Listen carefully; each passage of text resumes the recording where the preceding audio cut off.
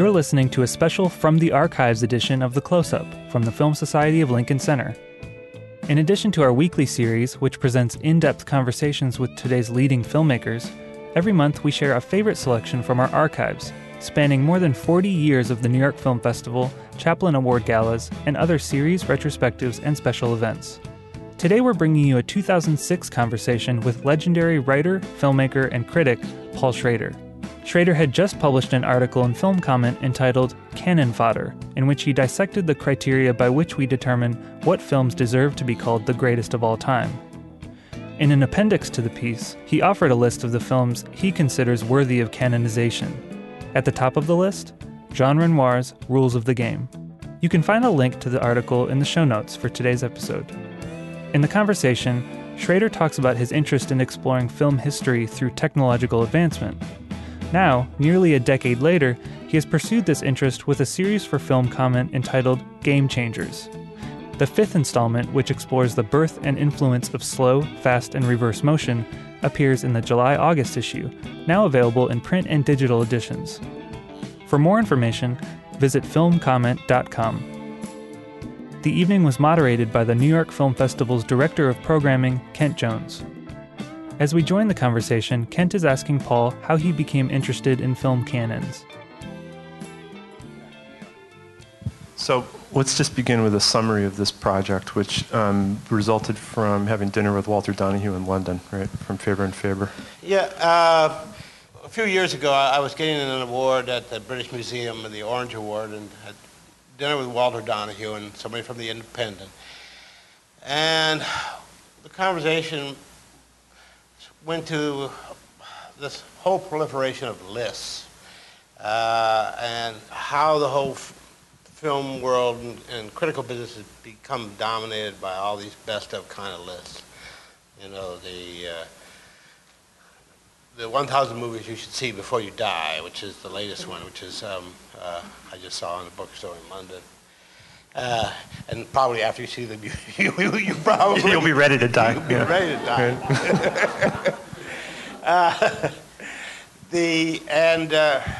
And I suggested someone do a book a la Harold Bloom's Western Canon, which was an extremely elitist enterprise, the opposite of what had been going around in terms of the most popular films, the best lines, blah, blah, blah. And someone says, the guy from The Independent said, you should write that book. And unfortunately, we'd all been drinking. And I looked at Walter, and Walter said, well, if you write it, I'll publish it. And that was that. And then... So that took up about 3 years of my life. And as I got into it, I realized that it really wasn't about making a list. And even though Gavin prevailed upon me to put a list in the article, it really started to become about this whole notion of canonicity. And because I started saying, well, here are the films that I think are, the rarefied few. But I couldn't really pin down why I was picking these films, other than the fact that I knew they were great. And I wanted some more objective criterion, so I started looking at traditional notions of what canonicity was, what it was to be in the literary or musical canon. And that took me into an investigation of the concept of the canon, which took me to an investigation of the history of aesthetics, which sent me back to Columbia, and I had to take some courses, and this thing just sort of grew and grew. What I found interesting, more interesting than actual films, and there's very little talk about actual films in the article. I found interesting that we all have this big investment in the idea of a canon, the best of, best films of the year, the best films of the decade, the best films of film history, the best British films, the best female performances. But that whole notion is relatively new, and it came up in the 17th century with the Enlightenment. And it came up when the religious underpinning of art fell away. And reason replaced religion as one of the driving forces of art. And the concert hall replaced the cathedral, the art academy replaced the seminary, and these new secularists, and a number of them were quite upfront about it, saying that, Matthew Arnold said that he felt that eventually art would replace religion. Well, if you have, if you're creating a new religious infrastructure, you've got to have a canon. And a canon is a religious term that was used to describe the canonical books. That is, the books that made it into the Bible as opposed to the apocryphal literature, which was not canonical. So canons started to be created. And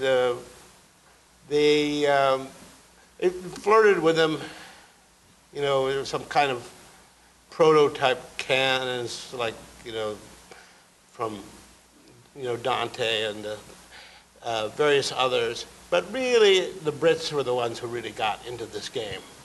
And Addison, and then Arnold, and they were also champions of the empire. And so the whole notion of the canon came out of reason replacing religion, and the empire dictating taste. And that was a world where the arts became relatively fixed. There were the Beaux-Arts, and there were the high arts and the low arts and the select few. But this whole notion of elitist art is not that old. It's only several hundred years old. And it started in the 1700s. It didn't really hit stride until the 1800s. And by the 1900s, it was gone. So when people talk about the notion of the canon, there's a kind of misconception that it has to be. It doesn't have to be. It's only been with a relatively short time.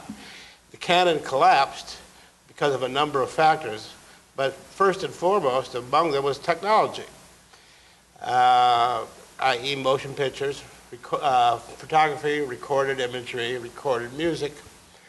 And because of technological reproduction, the notion of what was a fine art started collapsing, and the distinction between high art and crafts started collapsing, and with it came a lot of other assumptions, which were sort of imperial and colonial, and so right along with technology came, Marxism. Henry Kissinger once said something very, very smart, and I think it is true. He said that all of life is cyclical. It just repeats, except for two forces, technology and democracy. And these are the two horses that are tied together that pull history forward. And I think it's true. And I think if you look at history, technology keeps pulling the history forward, but every time technology moves forward, it increases democracy. And so you have lights at night, therefore people can stay up later, not just the rich, but the ordinary people, and so forth. Well, with the technology of film, and the technology of the arts had just really expanded what the arts were and what the definition of the arts were. I'm going to kind of abbreviate this because I could spend an hour just drifting in this direction. Just to say that that what I discovered when investigating this was that film itself, motion pictures, was one of the 3 or 4 primary factors in the demise in our belief in the canon. One of the factors that undermined the fact that, because the canon is, the supposition of a canon is that there is such a thing as high art. And motion pictures undermine the whole concept of high art. And as did, manufactured art and ready-mades like Duchamp and commercial art like Warhol. And so how can you then have a film canon if film itself is antithetical to canonicity? If film sort of was one of the factors that made the canon, the idea of the canon, look ridiculous, how can you have a film canon? That was the intriguing question that I got hooked on, and that became to me in a way more interesting than individual films. And trying to come up with some kind of criteria, because we can't, even though we don't believe in canons, we all use them. Everyone reads those best lists. Every curricula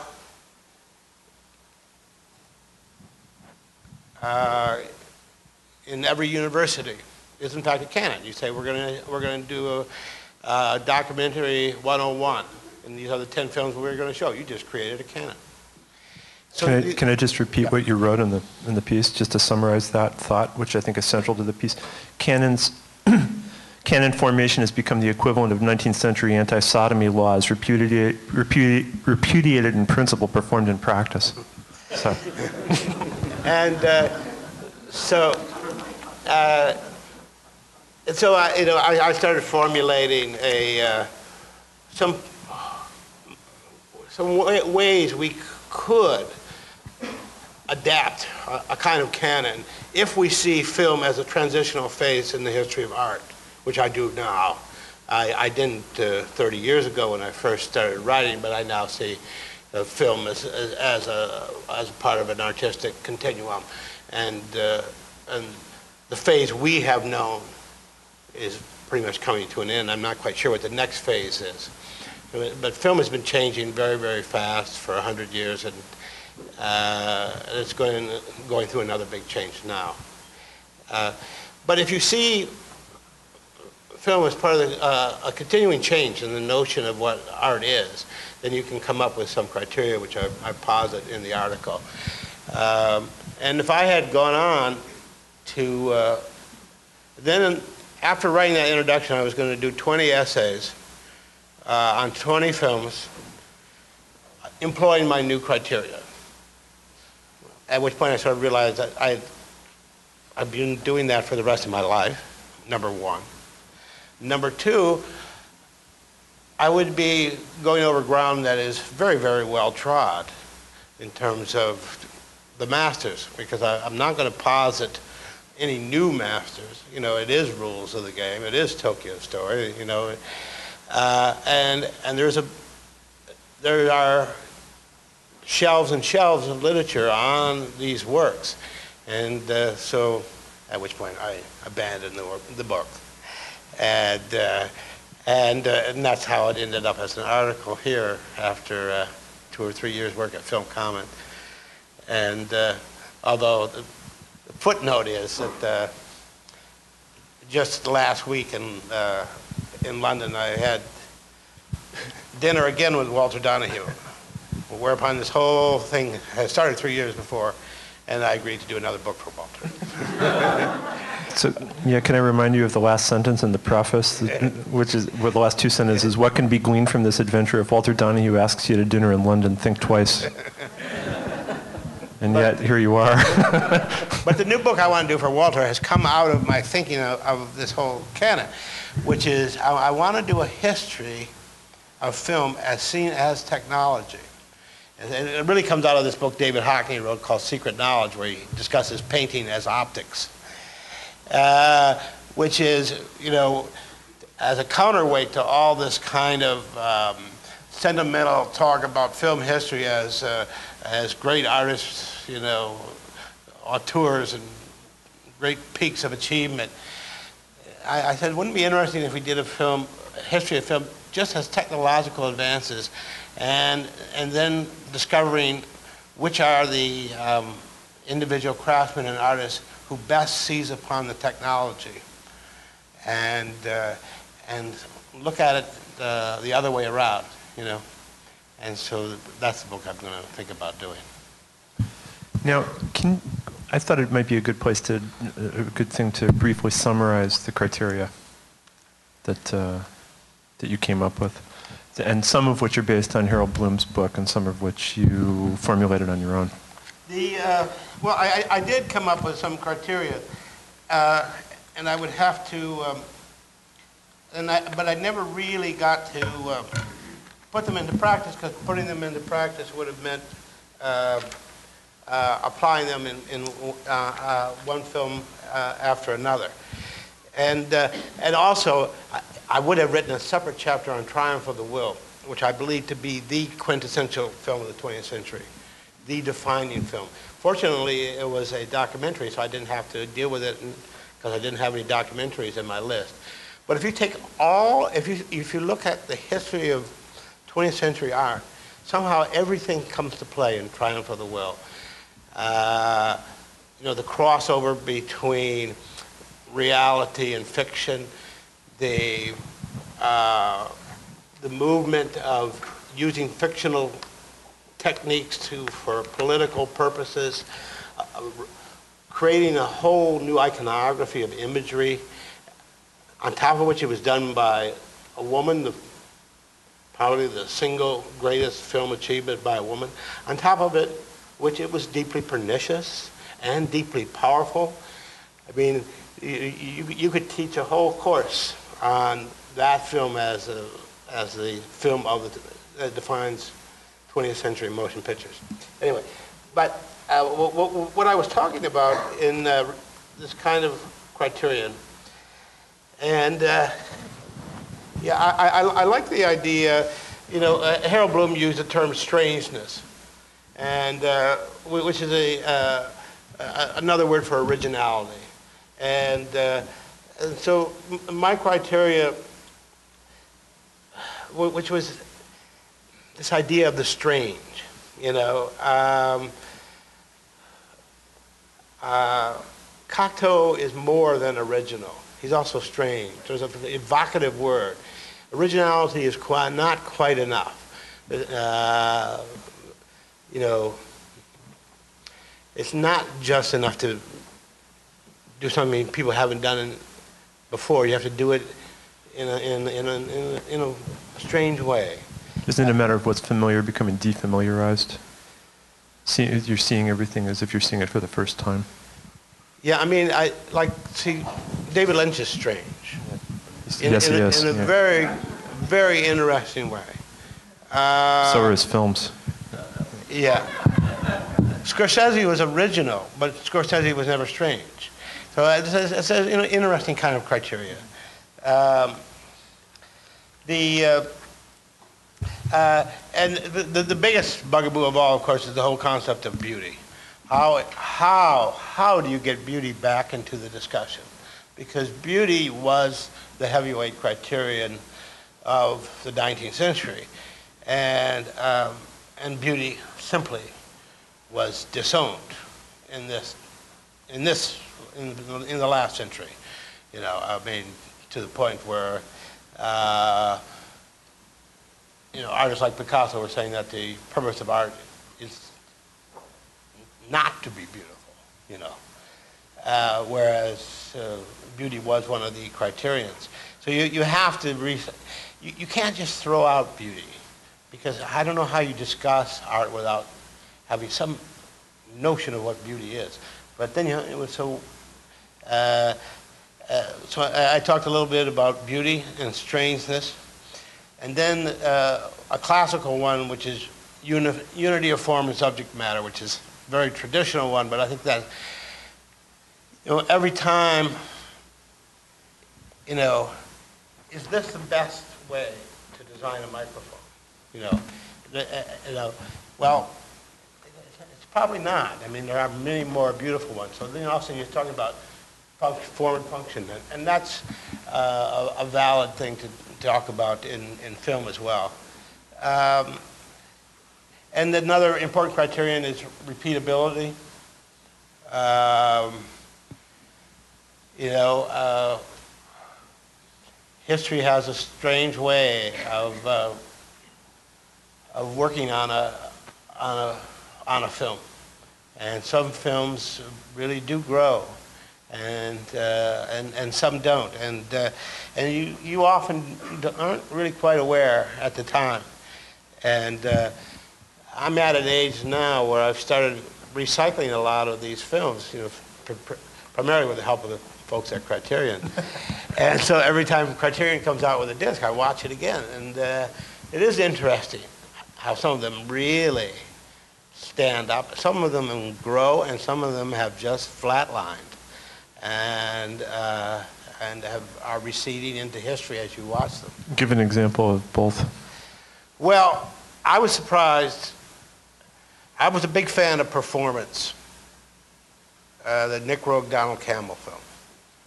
And I was editing a film magazine at the time. I put it on the cover of the film magazine.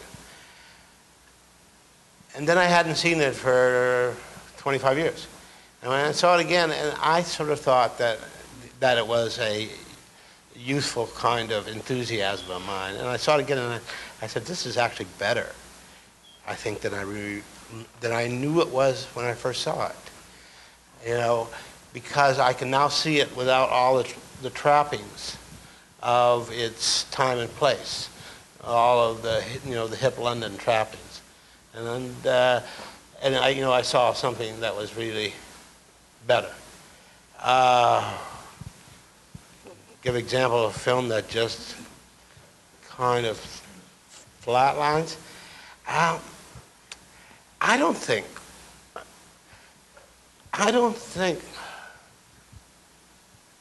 the ones that didn't seem that much better, didn't seem as good as I thought they were the Ray films, not Nicholas. Satyajit Ray. Yeah. But also probably Nicholas as well. Mm-hmm. I think that, you know, that films that start to recede into their genre, recede into their period, whereas other films like 2001, which you really think is going to date, not only because the title is a predator right there. Past it, yeah. And you look at it again, you say, wait a second, why isn't this film dating? Everything about it should be dated. It's all technology driven. All the technology is archaic. Why isn't this film dating? You know, it's a wonderful example to look at in that way. It occurs to me that finding the criteria for the works that you select, isn't that a way of trying to guess what time is going to do? It's a way of outguessing history in a way, the processes of history, of the way that some things stick and other things fall away. Yeah, I mean, you do it right now. I mean, a very interesting example is Departed, Scorsese's new film, which is a very good film and is very successful commercially. How kind will history be to that film? That's an interesting question. You know, when you look back at it 20 years from now and put it next to Goodfellas, you know, the film that it most closely resembles, you know, my guess is that Goodfellas will look like a major league film and Departed will look like a minor league film 20 years from now. Right now, it's almost impossible to make that kind of judgment. But that's part of the game, you know, you play. But then you also have to realize sometimes that you're wrong, that you really thought that, you know, some films would you know, you know, like some of the kind of, particularly sort of sentimental favorites, like those Hawks films. You know, you keep every time you see one again, you always, oh, I thought it was a little bit better than that. You know, you were hoping because you had invested something in it being better. The other criterion I had talked about, I raised the thorniest one of all, which is morality. I don't think you can talk about a canon without bringing up the issue of morality, which is, you know, the hardest one of all. In the morality discussion, I started bringing up Triumph of the Will. And then also film, there's another criterion that is not so much used in other art, but I think is valuable in film.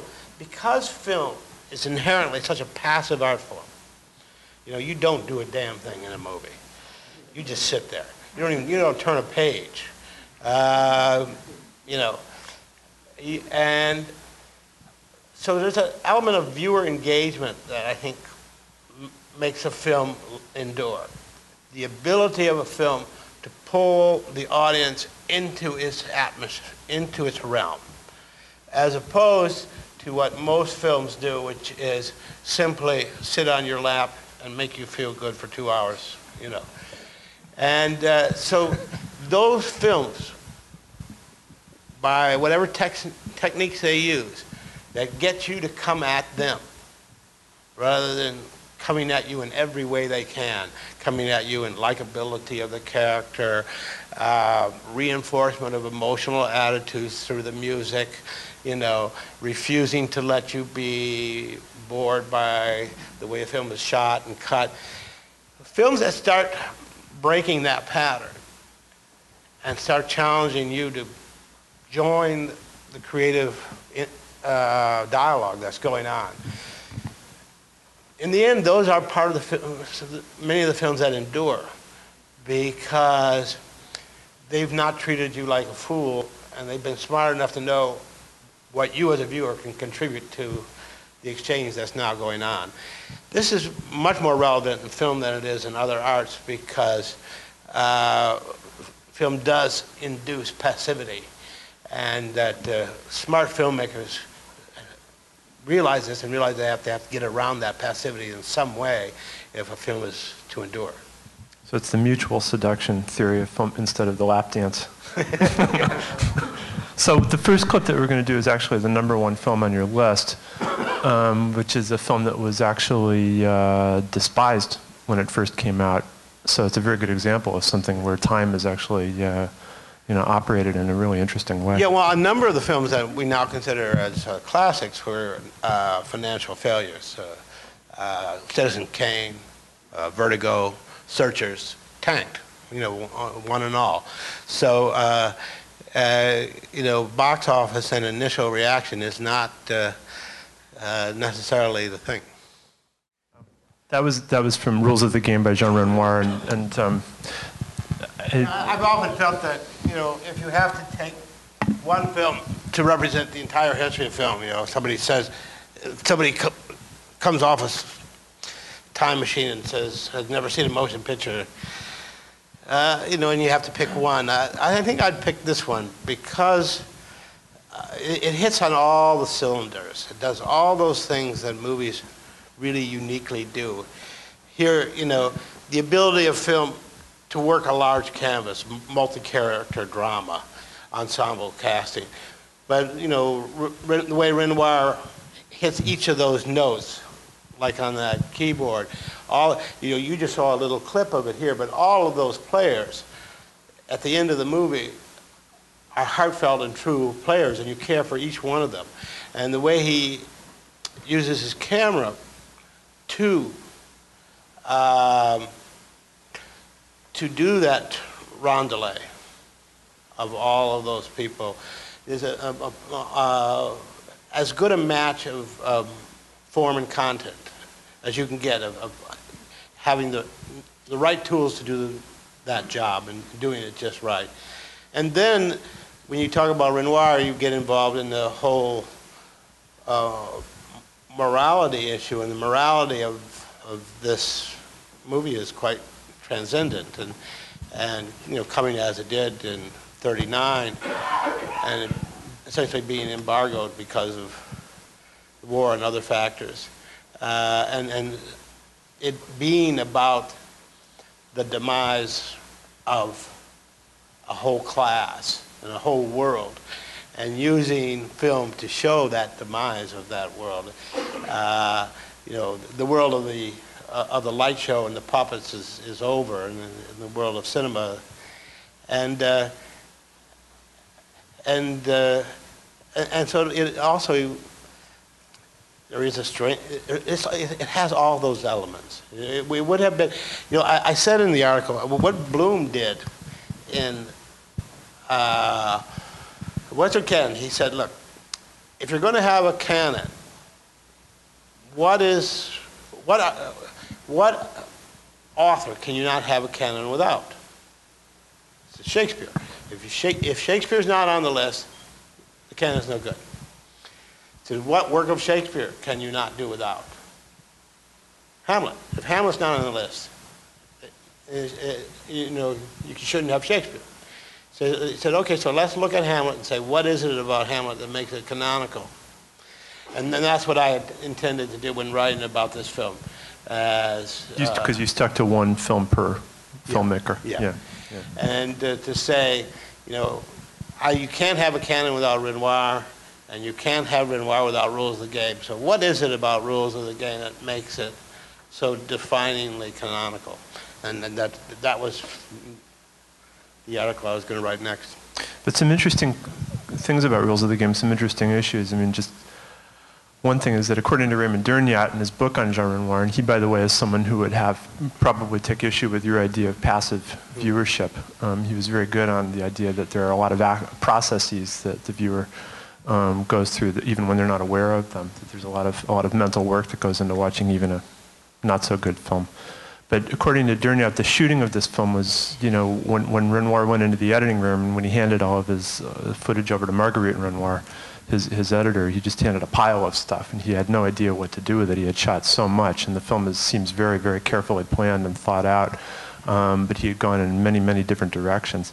And the film wasn't just embargoed. It was actually, it was embargoed, but when it opened, it was so hated, so despised, that someone actually tried to set fire to the theater on opening night. Renoir tells that story, or told that story.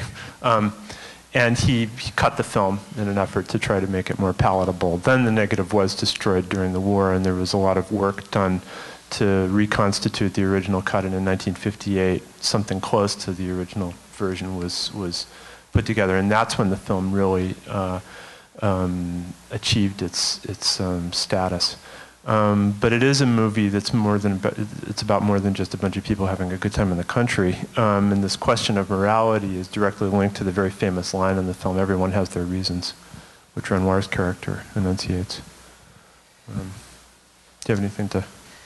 No. I'm just looking at at your watch. At my watch, because I was wondering at some point you're going to want to turn this over, and you have some more clips too. Yeah. Why don't we why don't we go right now to clip number 3 instead of clip number 2? And the film that we're going to be looking at is Pickpocket by Robert Bresson, which is a film that, in addition to being a great film, has also been a movie that's been very important to you as a filmmaker. Yeah, I mean, this didn't come out in Los Angeles till '69. It was released in '59. I was a reviewer at the time. And when I saw this film, it really was one of those epiphany kind of Paul on the road to Damascus moments. And I ended up writing about it for 2 weeks straight in the LA Free Press where I was writing. And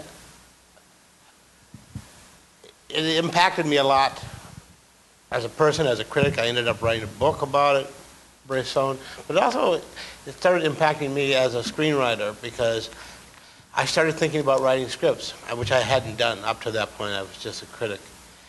Because I saw a kind of a movie that I could make, that I understood.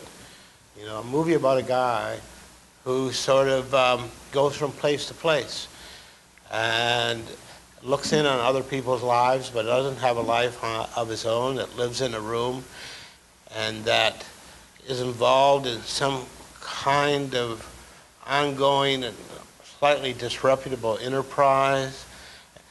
And all the while you think nothing is happening. Underneath him, the earth is shifting, and you realize at the end that everything has moved. And I saw this movie and I thought, you know, and it comes out of the existentialist tradition. It comes out of Dostoevsky and Sartre and Camus.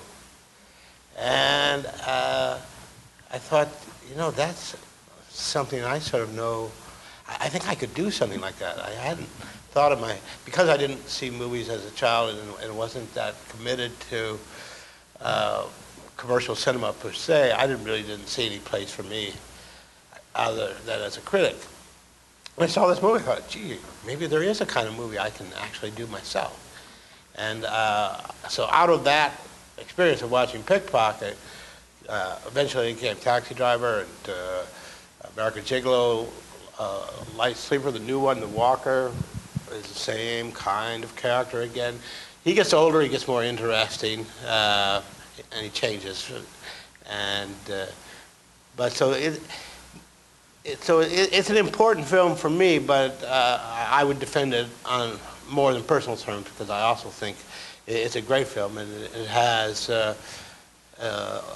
all of Bresson's work for the black and white period have really held up, and you find more and more younger people referencing Bresson now than they did in his lifetime. Let's go to that clip. There'll be copies of the New York Times out front so that you can all try that on your way home. No, but it's always interesting with Bresson to look at what isn't there. I mean, the main thing that isn't there is music. The other thing that isn't there is acting. Or facial close-ups. And the cutting is intent. You know, this isn't just because it's 1959. They didn't cut films like this in 1959 either.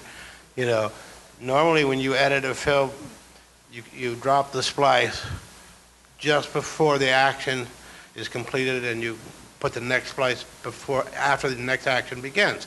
So the door never really closes. You know, the door almost closes and you cut and it's already opening. It's just a way of speeding things along in a film and compressing time. With Bresson, you're doing the opposite. The door closes, 1, 2, 3, cut. Cut to another door, 1, 2, 3, the door opens. Now, it's not because he didn't know what he was doing. I mean, you know, and when people see that in films, they get thrown by it because they think it's somehow bad filmmaking. But it is a very decided and decidedly perverse way to fool with your notion of what time in a movie is, and trying to change how you're watching the film so that he can start to work at you from another angle. And so, like, you'll have this whole section without music, and then right out of the middle of nowhere, a scene that doesn't call for music, you get this huge burst of Mozart, which is not tied to any emotion whatsoever. And bit by bit, he is manipulating how you he's playing with how you watch movies to try to get you to go to another place, and yet also keep you in a theater, keep you from walking out, which is a big problem when you work in a minimalist or reductive way, when you're taking away from the audience things that they like: music, excessive emotion, colorful landscapes. When you're taking that away from them, you have to find some way to keep them interested, or they're just going to leave, and it's your fault too if they leave. So, you know, Bresson. That's why Bresson is probably the most unsuccessfully imitated director there is, because it looks so simple, and it isn't. And filmmakers after filmmakers have tried to do what he did, and they just can't do it because there is a mystery to how you take away things that the audience wants and make them still interested in what you have. The element of sound is also really unusual because every single sound is distinct and registers rhythmically, which is... Yeah, and it's not live sound. It's all it's all articulated sound. Yep. Individual footsteps, individual sound of train. It's not like you're just hearing what the microphone is offering. Hi, I'm Violet Luca, digital editor of Film Comment magazine. The July-August issue of Film Comment is now available in print and digitally for $5.95. In addition to Paul Schrader's latest Game Changer essay on filmmaking, we have our annual Cannes coverage, including a view of the Cannes market, a candid interview with Noah Baumbach about his upcoming screwball comedy with Greta Gerwig, Mistress America. Plus, Amy Taubin explains how The Diary of a Teenage Girl breaks new ground in portraying female sexuality, Kent Jones takes in the beauty of Pedro Costa's new film Horse Money, and much more. It only takes one issue of Film Comment to know that you have to read them all. Visit filmcomment.com for more information about subscribing.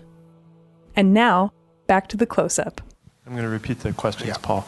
This is a question about Paul's comment that the landscape of contemporary cinema is changing very, very rapidly, and a question about exactly where Paul thinks it's going.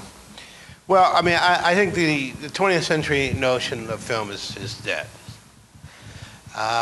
Film will never be what it was in the 20th century. It will never have that kind of power, socially, artistically. It is going to be, just at that level, it's going to be marginalized. It already is greatly marginalized from the kind of social power it had 10 or 15 years ago. And that's just speaking of film as a social force. In terms of technology, what we call motion pictures is a kind of a horse and buggy technology. And in fact, of all of the technologies out there, in some ways, film is still one of the oldest. They don't have film in that camera, but if they did, you would be pumping light through a piece of transparent film, which is what they did 100 years ago. Name me a technology that's operating on the same principle today. Now, all the forms of technology around film are changing so fast. And I don't just mean filmmaking, I mean more importantly distribution, how we see films, how we perceive films. And what is it becoming? Boy, I don't know. And I know what it's not. It's not going to be what it was. And it will probably be seen by most people as worse. But then most people saw film as worse than what came before it. I remember Renoir telling me, he was so happy when film came along because his father hated film. And his father was a powerful, known painter, and there was no way to get out from August's shadow, and all of a sudden, if you made movies, it was disreputable, and it was a way he could get away from his father. So we forget now that, movies began as a disreputable art form, and the same way that video games are a disreputable art form today. Maybe the new Jean Renoir would be working in the video game world. But that begs the question, are video games really an art form? I think they're on the way. I honestly do. And they're on the way in a way that we can't define because it challenges the notion of artist and consumer. Because it starts to fool around with the relationship of the maker and the buyer. And I've actually, as a screenwriter, I've thought about doing multiple path stories and trying to figure out, you know, what is the delivery medium best for a multiple path story? You know, so if you want to do rules of the game in a 6-hour version where you could follow any one of those characters a little more, you say, you know, I really, you know, like August, I'd like to know more about him. Well, I'll let me push the August button and follow him for a bit and maybe get his backstory a little bit when he was growing up. That's kind of where we're heading, and it is really sort of scary because artists are dictators by nature, and you're realizing that the art form is pushing you in a way toward democracy. I mean, it's one thing for me to talk about the great power of democracy, but God forbid they ever apply it to me. You know, I mean, Francis Coppola said, you know, the great thing about filmmakers, about directing, it's the last refuge of dictators in the 20th century. So, you know, film artists, all artists love to talk about democracy for somebody else. But God forbid they have to become democratic with their power. But if technology is driving democracy, then maybe we're looking at a situation where the artist doesn't have the kind of power he once did, or that he starts to create a world where he has to share the power. No, I mean, yeah, this is, just to summarize, this is a question about, as opposed to the future of film, the past of film, and the supposition that there are two distinct histories of film, one being American, which is strictly tied to business, that's according to this gentleman, the other being the rest of the world, where it's not just strictly tied to business and where it's more experimental. Yeah, I mean, I would have to disagree because movies always took money to make. And somebody had to lay money on the table. It wasn't like writing a poem or painting your shoe. Somebody had to pay for it. And the person who had to pay for it wanted to get his money back. Now, there were different cultural prisms through which this was perceived. But the history of film is the history of entrepreneurs and of investments.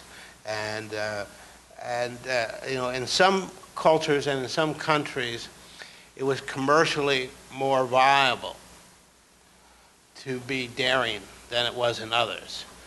But I don't think there was ever a territory that wasn't driven by film finances. Yeah, and by the same token, also, I mean, despite the rhetoric of the studio bosses, I mean, some of them, you know, during the heyday of the system were very interested in art, or they tolerated it, or they encouraged it in some kind of backhanded way. Yeah, no, I think you're talking about national traditions. You know, I mean, you could throw Bollywood into the discussion if you want to. I mean, there is a national tradition, and I'm sure some people will say, us Indians, you know, all we care about is Bollywood. We don't really care about art. So it's more of a cultural factor than, I think, a film factor. This is a question about Paul's book, Transcendental Style in Cinema, which actually grew out of your master's thesis, was it? Yeah. Yeah, and just to summarize briefly, which, you know, is specifically about Bresson, Dreyer, and Ozu. And the question is, what is it? This man is challenging the idea of the transcendental style, and the question is, what is it that makes the styles of these filmmakers transcendental, as opposed to just another style, not, you know, like the style of Kurosawa, the style of Renoir, etc. And Paul, just to Bresson's Pickpocket is on your list. Dreyer's Day of Wrath is the one that you chose? No. No, or is it Passion of Joan of Arc? No, Jeanne d'Arc. Passion of Joan of Arc, and then by Ozu is Tokyo Story, which I think is number 3 on your list. The questioner was asking me about, you know, whether, what makes me think these films can be transcendent. And the answer is I cannot answer that, because, you know, one man's transcendence is the next man's immanence, but what these filmmakers share and what I saw in them, see, because I had come from religious upbringing. I'd gone to seminary, and I had learned all of the techniques of religious art. You know, the distance, the quiet, how to use time, space, music to create religious feeling. And then cinema was the absolute opposite. Was the art form of gratification. And so there I was in Los Angeles as a critic, and all of a sudden I started seeing these movies, and I said, wait a second. There's a bridge here. There's a bridge from a world that I came from, which I thought had sunk into the sea, or hoped had sunk into the sea, and the world I'm in now, which of course is going to burst on fire any moment.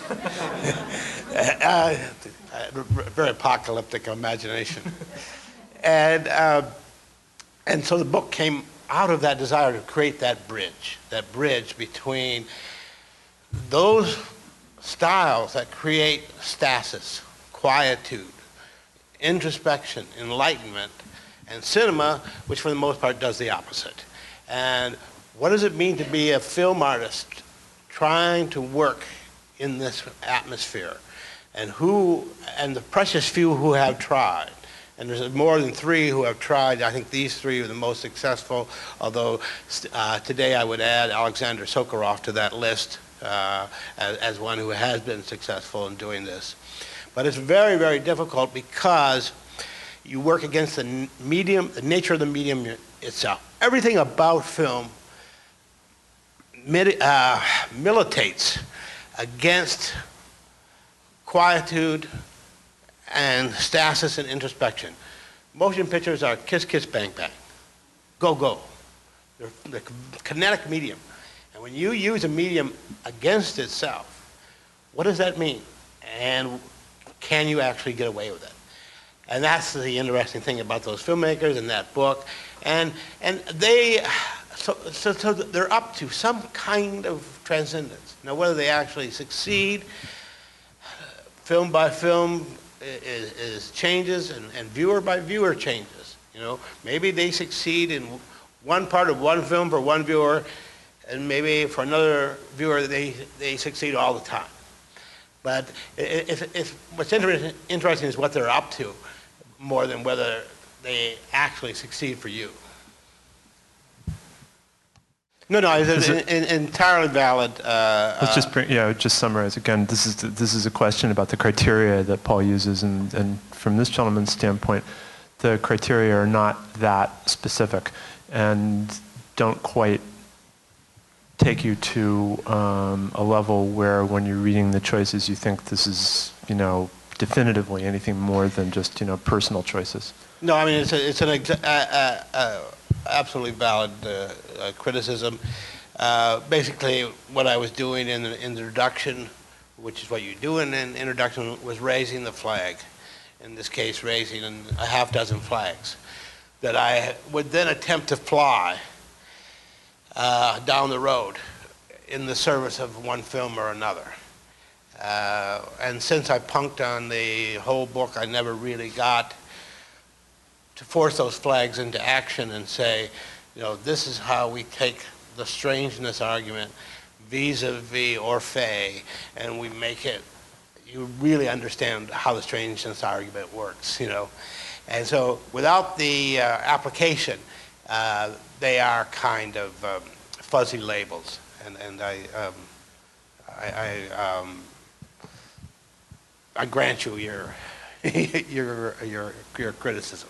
But isn't the formulation of any criteria necessarily going to be suppositional? I mean, there's no way that anyone could generate definitive criteria. No, but I mean, you can make it less fuzzy by putting it in action, And, if you talk about repeatability or unity of form and function, then finally you start looking at specific films and you say, here's a film that really shows you how they use these film tools for these reasons, and the shape of the thing and the meaning of the thing are entirely sunk up, sometimes, or vice versa, are desunk for a reason, as in Bresson. And so you can start to understand that much more than you do when it's just a kind of fuzzy label. At this point, I just want to go to the last, and it's a brief clip that we have before we finish up the discussion and take some more questions. And it's actually, I think, the most recent film on your list, which is In the Mood for Love by Wong Kar-wai. That's the fourth clip, so we can just go right to that. I was reluctant to include a film so recent, but I don't think I've ever seen this film as many times in such a short time since this film came out. I saw it first here at the New York Film Festival, and it was, 3-4 years ago now? Yeah, so 6-7 years ago. I think I must have seen it now 20 times. And I finally just had it just seemed to me so much of what a great film was. And I'd seen it so many times, I just said, it's got to be there. But I'll tell you a fascinating story about this film. And they shot this film for over a year, 13 months. Kar-wai, before this film, had been doing a lot of kinetic films with sexual activity and young people and running around. And, The slurred slow motion effect. And yeah, I mean, the titles themselves, the year of Living Dangerously? No, that's the Peter Weir, Days of Being Wild. Days of Being Wild. As Tears Go By. Yeah. Chungking Express. Yeah, so the titles give you away what he was up to. And he makes this film, and they start shooting sexual material, and you hear the stories, they're shooting fucking, but it changes during the course of it. And bit by bit, it starts becoming another film. And it starts becoming a film about loss and regret. And in the end, all the sexual material is gone. And not a bit of it is left. And another film was born while they were making it. And one of the most amazing things, if you're a student of film, is to buy the Criterion double DVD. And in the extras, you will see in the deleted scenes the best scene in the film. And the best scene in the film is with Maggie Cheung and Tony Leung on a bed in a little lovers hotel. And they're doing a kind of a song comes on the radio, and it's a kind of 50s hitchhike song like this. And they start singing it together. 2-shot. It is magical. Your heart just pounds in your chest, and they look so alive, so much in love, and it just is a killer of a scene. And it's not in the movie because it would have unbalanced the film. And boy, that is a hard lesson that you have to learn as a filmmaker. Sometimes you not only have to kill your babies, sometimes you have to kill the prettiest ones.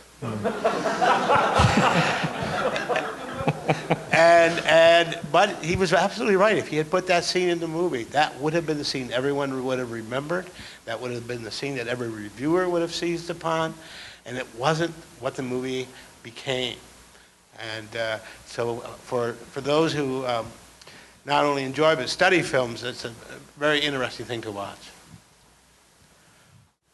This is a question about the unity criterion, the unity of form and content. And actually, the gentleman who's asking the question had been to the very good exhibit that's at the Met right now, the Cezanne de Picasso exhibit, which is all of the paintings that were in the collection or that had passed through the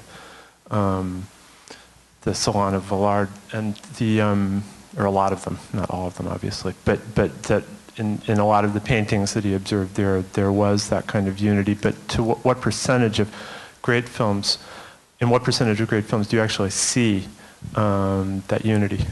Well, this is a fascinating argument because it's not just unity, it's also disunity in the service of another unity.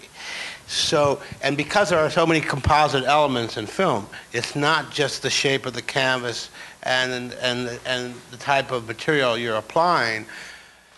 When you're dealing with film, you're dealing with written narrative, you're dealing with picture composition, you're dealing with locations and sets that have been designed and editing and music. And you're trying to find a form.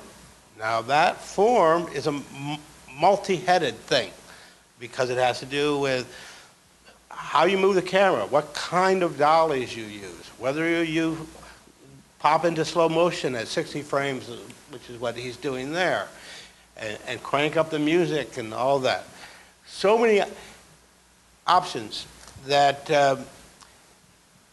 in every film it becomes a very interesting discussion of the myriad of tools these people had at their disposal. Why did they choose these tools? And were these decisions right? Now, we always assume as viewers that there weren't any options, but as a filmmaker, I know every time I see a movie that everything up there is a choice. The color on the wall is a choice. Somebody chose that shade of green. Not just green, they chose that very shade of green. And they chose whether it would be lit side, top, high, you know. And so you're looking at decisions that are being made, maybe several hundred a day, over a period of weeks and weeks and weeks.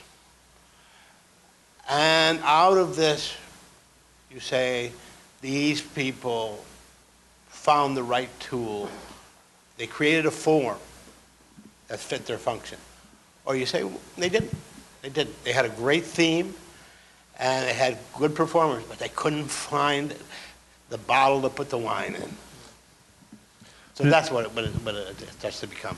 And in the matter of unity and disunity, isn't today's disunity tomorrow's unity? I mean, you know, when Manny Farber was writing about Bresson and in Femme Douce, he would see the mismatch between sound and image. But now, those don't seem like mismatches. They seem like Bresson's particular form of unity. Yeah,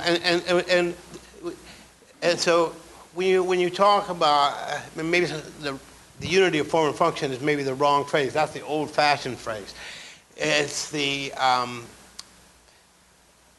compatibility, the sympathy of form and function. You know, it's like if Sam Peckinpah wants to show people being shot from 9 different cameras, all shooting at 9 different camera speeds, which is what happens when the bridge goes down in Wild Bunch. You know, boy, that is a powerful decision and a very expensive one. And it may seem like a disunity, but when it's all put together, you realize it is a different kind of unity. You mentioned earlier when you were younger you didn't watch movies. What movies that you first came in contact with? No, I didn't watch movies. They were forbidden by my church.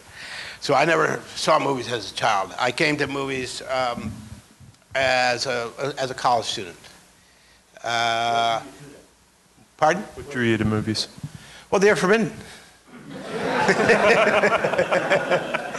And in fact, the first ones I went and often saw, I was greatly sort of disappointed by, because I thought, what's the big fuss here? You know, why are these forbidden? You know, not. And then, when I was in college, a local art house started showing the Bergman films. And then I came to film through the European cinema of the 60s. And boy, I don't think there is a better time to have walked into the door of film history than right then and there. So I was very fortunate.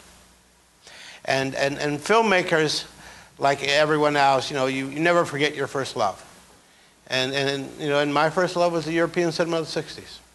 I've never forgot it.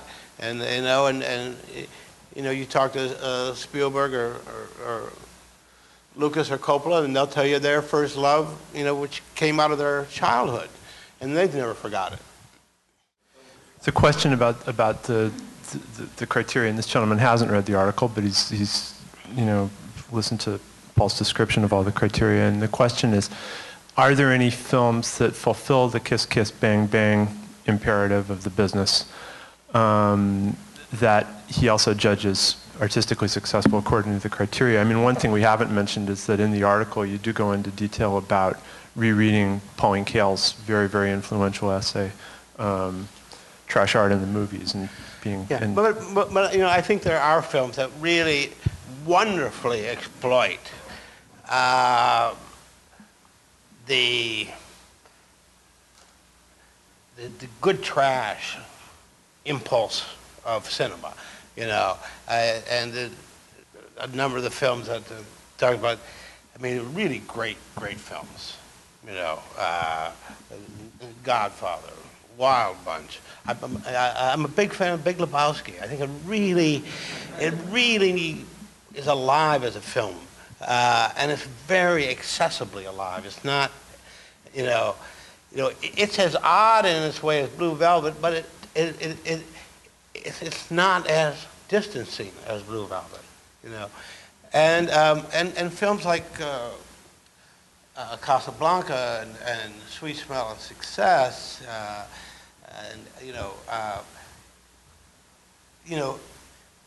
they use the populist raw material of film. Lady Eve, wow. You can't. There it is. A completely accessible film, but done in such a smart way that it stands above, the simple marketplace impulse. Paul, before we wrap it up, I want to ask you a question that's based on something that you said once to me and that I've heard you articulate in different ways over the years, which is you were talking about the difference between being a critic and being an artist, and saying, laying it out very cleanly, as you always do, by saying being a critic, it's your job to do the autopsy and find out what made the patient live or die. Whereas when you're an artist, you just want to keep the baby alive, keep the patient alive. And so how difficult do you find it to switch gears? Well, it is. Once you've thought like a critic, and you find yourself always sort of thinking that way, why is he using a 75 millimeter lens here? Also, and it is the metaphor that you mentioned. As you critic, you put the film on the slab, you cut it open. What worked, what didn't? What made this thing live? The filmmaker, it is about a 9-month term. Though for some films it could be longer. And you're trying to keep that thing alive for 9 months, and you're trying not to get too analytical about it. And you have to be careful, because that medical examiner, if you let him into the delivery room, he will kill that baby. He will take that baby out and he will examine it, and then he'll say, the baby's terrific, and then he'll leave and the baby will be dead. and so you can't let him in the room. And it gets a little hard when you're the same person. And part of it, you just have to say, no, we're not going to explain that. And at some point you say to an actor, I'm not sure why he says this, but I know this much. He opens his mouth and these words come out.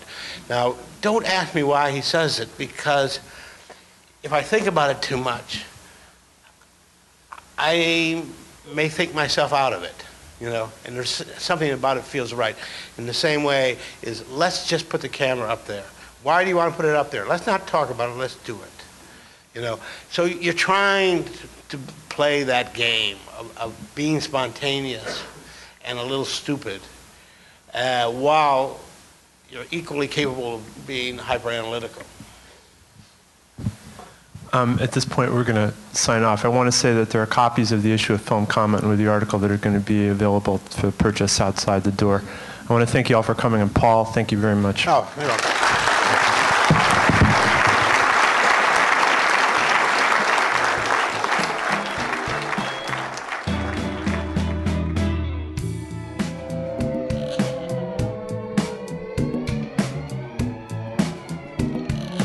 The Close-Up from the Film Society of Lincoln Center is produced by Nick Kemp and Michael Odemark. Our opening music is by Steelism.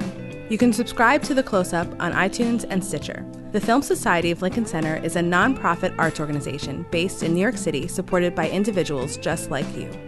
Founded in 1969 to celebrate American and international cinema, the Film Society presents year-round programming recognizing established and emerging filmmakers, supporting important new work, and enhancing awareness, accessibility, and understanding of the moving image. To learn more about what we do and support the Film Society by becoming a member, please visit filmlink.com, FILMLINC.com. The Film Society of Lincoln Center. Film lives here.